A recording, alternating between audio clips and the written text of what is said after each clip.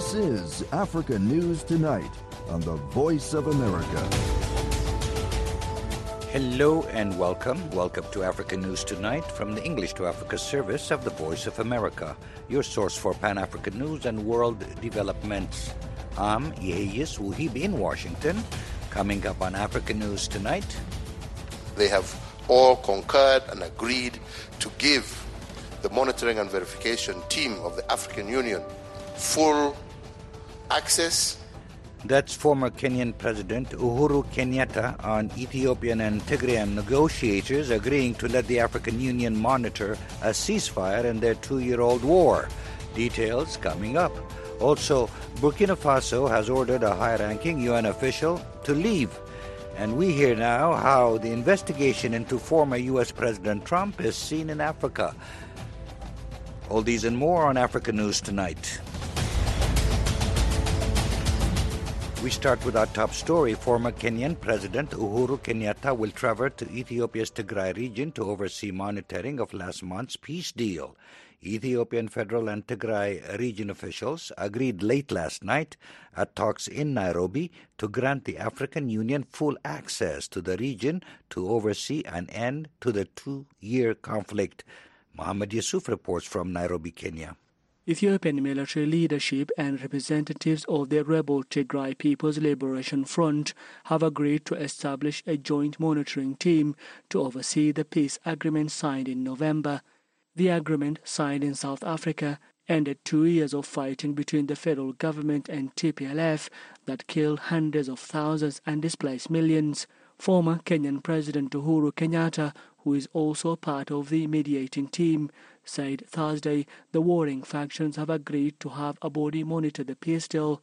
They have all concurred and agreed to give the monitoring and verification team of the African Union full access, full 360-degree viewpoint to ensure that all the elements of the agreement are actually going to be implemented. The mediators who met peace negotiators in Nairobi this week expressed confidence in normalcy returning to the Tigray region and peace in Ethiopia. Professor Chacha Nyaigoti Chacha, an expert in diplomacy and international relations, says the African Union must play its role in solving conflicts in the continent. The problem with the African Union is that sometimes resolutions and determination of this nature has not been followed by tangible results in the field. But we're hoping that this time around, the warring parties will be able to appreciate the fact that they need very urgently to have a solution to the problems. The war between the Ethiopian government and the Tigray rebel group broke out in November 2020 and spread to the Amhara and Afar regions. The peace deal has brought some relief to the suffering population in the north of the country. Ethiopian leaders have been meeting to discuss ways of carrying out the disarmament of rebels in Tigray and neighboring regions and negotiate the withdrawal of Eritrean forces who assisted the Ethiopian army. Kenyatta says his team and African Union representatives will visit Tigray's capital to check on the progress of the peace agreement. They have been negotiating for the last 2 days, but we agreed that the true statement that they need to make will be the statement they make when we are in Mekelle in the next few days, observing and verifying the actions. Because documents are one thing. What we want now is the deliverables. And this is why we are heading to Mekelle. There was no immediate word on when Kenyatta will go to Tigray. Chacha says the Kenyatta team's visit will help solve the outstanding issues in the peace deal. The action of visiting will give them first-hand information and the knowledge about the situation on the ground. And when that situation on the ground is clearly understood, then the parties concerned, including the mediators, can understand and appreciate the way they will approach the resolution in order for them to create an atmosphere that can bring about peace.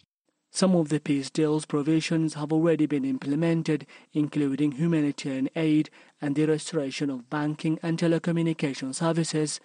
Mohammed Yusuf for VOA News, Nairobi. So as we just reported, representatives of Ethiopia's government and Tigrayan rebels who met in Nairobi this week are discussing the next steps for a peace deal to end the 2-year-old war in the Tigray region. Vanda Felbab Brown is Senior Fellow at the Strobe Talbot Center for Security, Strategy and Technology and the Foreign Policy Program at Brookings. She's also the Director of the Initiative on Non-State Armed Actors, as well as co-director of the Africa Security Initiative. She tells me the deal, which came about after Tigrayan forces lost on the battlefield, still has tremendous hurdles to overcome. So the fact that the peace deal was finally signed in November after 2 years really of enormous suffering that went way beyond simply what happened on the battlefield, but that also included the starvation of millions of people in the Tigray region as the Ethiopian government cut off Tigray from the supply of humanitarian aid, food, medicine, electricity, banking, telephones. So the fact that the deal was finally signed in November is great. Of course, it's a deal that emerged because the Tigray forces this fall were essentially crushed on the battlefield. So now that there is a peace deal, do you think will it hold up? Well, we are yet to see. The peace deal has held up for several weeks now, and so that's a very positive sign. At the same time, of course, a tremendous amount of issues remains to be worked out. The Tigray authorities have agreed to the disarmament of Tigray forces, which are estimated, even after the bloodshed of the fall, to be somewhere between 200 and 250,000. But what kind of disarmament will take place? Will there be any reintegration for the former Tigray soldiers, any support for them? The entire Tigray region, as I mentioned, has been starved for 2 years. So what kind of economic reconstruction, rebuilding, consistent delivery of services will take place is another enormous issue yet to be seen. There is the larger issue of what kind of political arrangements will be developed, what kind of self-governing local authority will the Tigray have. And finally, there is the issue of accountability and justice. What kind of justice measures will take place for all the atrocities that were committed by all sides? How will victims be recognized and compensated? Will the issues of massacres, sexual slavery, forced disappearance be just swept under the carpet, or will there be serious inquiries as to all the perpetrators on all sides of the conflict?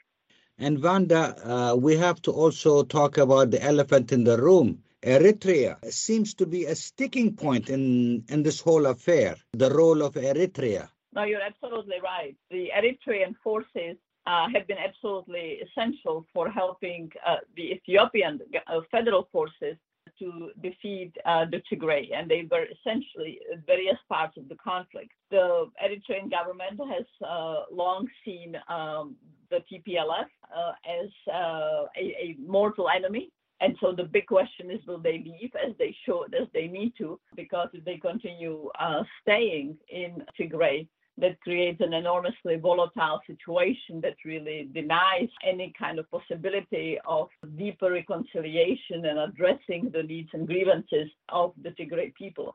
According to your information, is there aid arriving again after months and months of restrictions? Is the limited banking service, has it returned? Consistent confirmation is that telecommunications has returned to the Tigray region. There is consistent reporting, and that seems to be holding over many days. As far as humanitarian aid is concerned, the issue is far more contentious. Humanitarian convoys have gone into the Tigray region, and several roads were reopened. So some deliveries have taken place. Obviously, this is not sufficient because we are really looking at a situation where over 1 million of people were in essentially famine, starvation for many months now. in a previous version of a ceasefire in the June-July period, it was the lack of delivery, the lack of fulfillment of the promise that humanitarian delivery will start taking place that ultimately led to the breakdown of the ceasefire and the renewal of the fighting. That was Wanda Felbab-Brown, a senior fellow in the Strobe Talbot Center for Security, Strategy and Technology in the Foreign Policy Program at Brookings. She spoke with me from Washington, D.C. A gunman in Paris has killed at least 3 people and wounded several others in an attack on a Kurdish cultural center and cafe. Reuters says a 69-year-old man was arrested after he fired multiple shots in the capital's trendy 10th district, which is also home to a large Kurdish population. News services say the white gunman was a train driver and was known for 2 previous attempted murders in 2016 and 2021, including of migrants living in tents.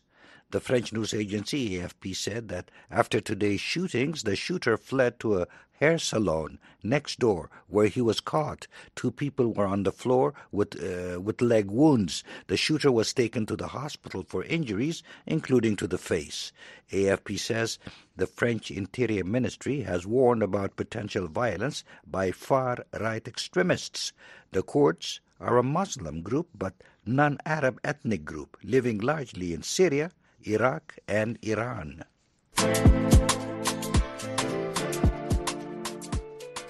You're listening to Africa News Tonight on the Voice of America.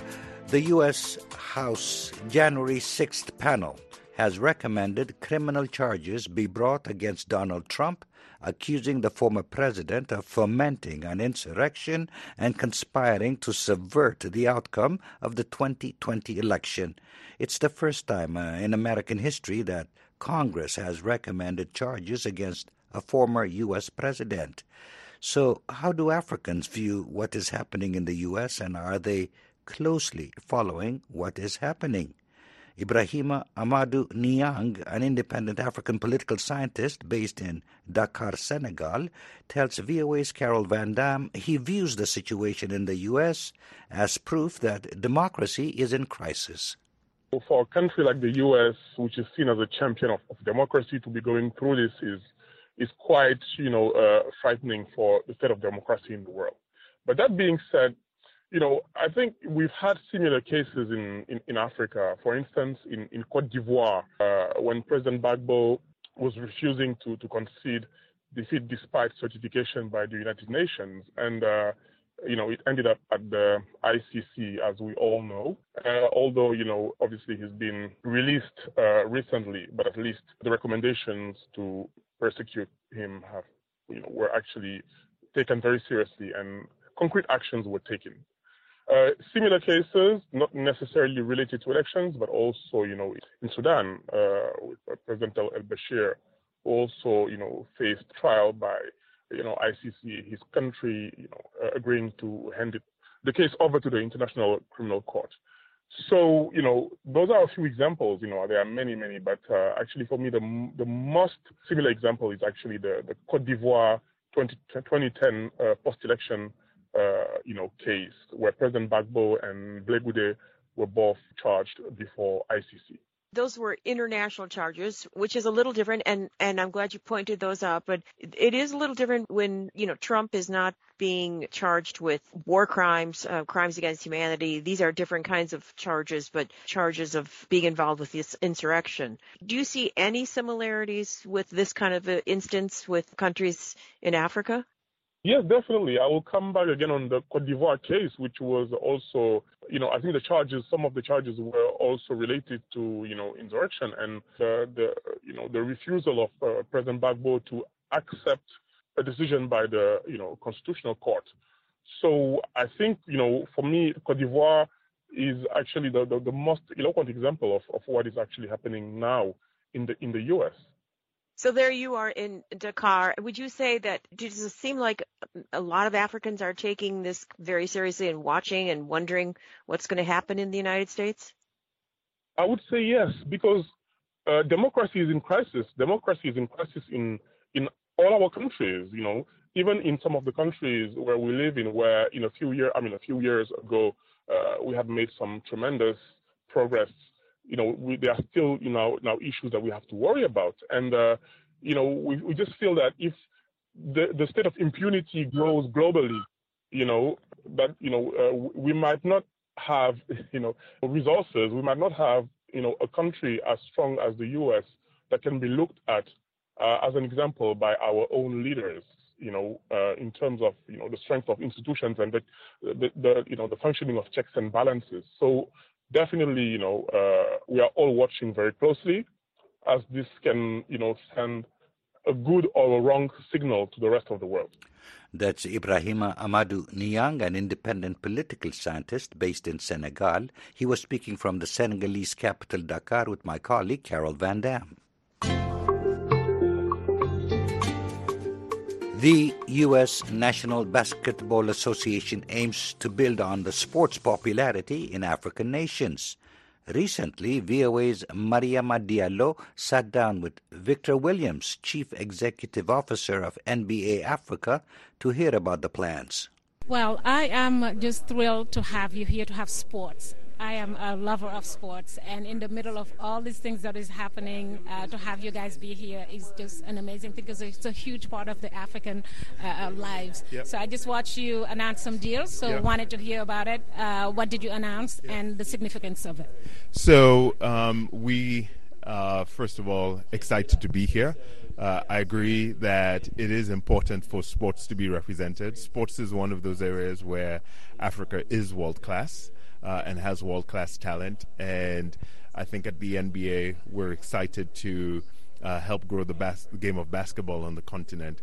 But we're also really interested in the opportunity for sport to be a driver of economic growth and development, as well as for sport to be a vehicle for social impact. And so those are some of the motivations that we have as we grow our activities in Africa. And so you have an office, you already opened something in Senegal, and the announcement today has to do with doing something else in another country. So would you? Yeah, so we've had an office in Johannesburg for more than a decade. We opened an office in Senegal about 4 years ago. Earlier this year, we opened an office in Lagos, Nigeria. And we just announced that in 2023, we'll be opening an office in Cairo, Egypt. And this speaks to our commitment to grow our footprint on the continent and to use those offices as springboards to get closer to African fans and to help strengthen the basketball ecosystem in those particular countries and regions. Each of those countries to us represents significant basketball and commercial opportunities. Well, and the competition is usually soccer. Well, I think many people, first of all, are sports fans, and so we're always excited about the continent doing well. We are intent on continuing to grow the game of basketball and exposing more African youth at an early age to the game, giving them an opportunity to learn the game, play the game, love the game. And our ambition is that one day African kids will be just as likely to bounce and shoot a basketball as they are to kick a soccer ball. Well, that's well said. Last question. I just want to ask about how does sport translate to the next level? You talk about poverty, you talk about economic opportunity, you talk about so many things that the youth is dealing with, not just in Africa, all over the place. So can you touch on that? Yeah, I mean, and I think the ability to address so many issues is one of the reasons why we've invested in starting the Basketball Africa League, which is the first time the NBA has done a professional league outside of North America. So the Basketball Africa League is a league we started for the top 12 African clubs, and we just announced that we'll be playing our third season in Dakar, Cairo, and Kigali. What the Basketball Africa League allows us to do in addressing some of these issues is, first of all, it gives African youth something to aspire to and to pursue a professional career on the continent without having to leave and go somewhere else. That was Victor Williams, the CEO of NBA Africa, speaking with my colleague Mariama Diallo here in Washington. Burkina Faso's military government has ordered a high-ranking UN official to leave the country. Reuters says authorities have given no explanation for labeling the UN's resident coordinator, Barbara Manzi, as persona non grata. The news service notes that Manzi, who has long experience in humanitarian activities in the developing world, was appointed to her post last year. The UN did not immediately comment on the incident.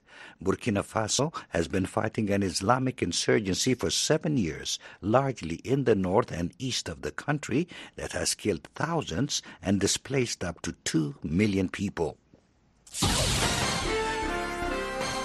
Next, an editorial reflecting the views of the United States government. The Counter-ISIS Finance Group, a working group of the Global Coalition to Defeat ISIS, held its 17th meeting on combating ISIS financing worldwide. At the November meeting, the group affirmed that defeating ISIS in Syria and Iraq remains a key priority. Since the last Counter-ISIS Finance Group, or CIFG, meeting in May, the Global Coalition has targeted key ISIS financial leaders and officials in the Middle East. In addition, the U.S. military is working closely with the Syrian Democratic Forces and Iraqi security forces to combat the ISIS insurgency in Syria and Iraq. These operations have degraded ISIS's ability to plan, resource, and conduct attacks globally. Despite substantial leadership losses this year, ISIS core remains intact and maintains access to as much as $25 million in cash reserves held in Syria and Iraq. The terrorist group amassed these funds during its 2014 to 2017 occupation of Iraqi and Syrian territories by selling oil, extorting local economies, and looting banks. ISIS-Core's revenue streams are diminishing due to pressure from the military forces of the Global Coalition and law enforcement actions in the region. As a result, ISIS leaders rely on declining incomes from extorting local businesses, kidnapping for ransom, looting, and sporadic external donations to fill their coffers. Over the past year, the CIFG has increased its focus on countering ISIS financing in Africa, where ISIS affiliates, branches, networks, and cells seek to gain territorial control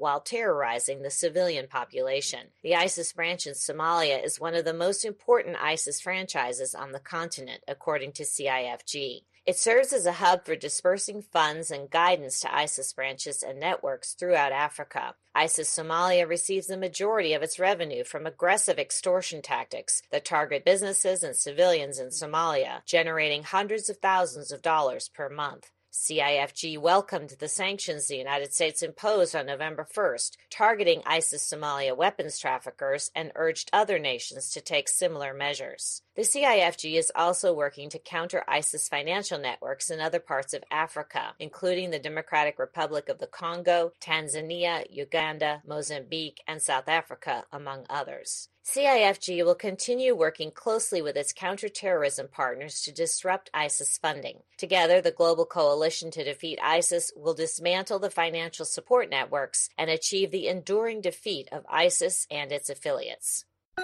That was an editorial reflecting the views of the United States government.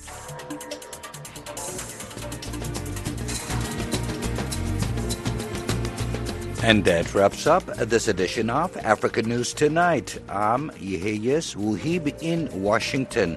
For all the latest developments on the continent 24/7, visit our website at voaafrica.com.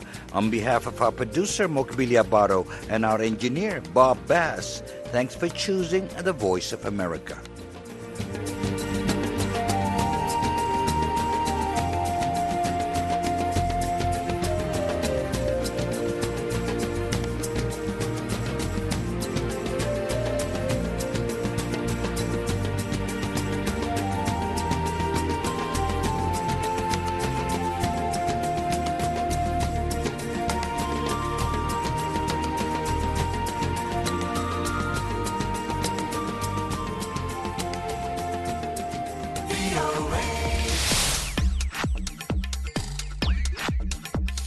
On VOA Africa Radio, we let the sound tell you the story. News, sports, science, and entertainment available to you 24/7.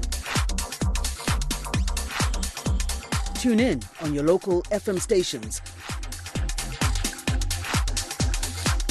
We are also available on the medium waves 909 kilohertz and 1530 kilohertz. Our short waves are 6080, 15580, 4930, 15165, 15580 and 17530 kilohertz.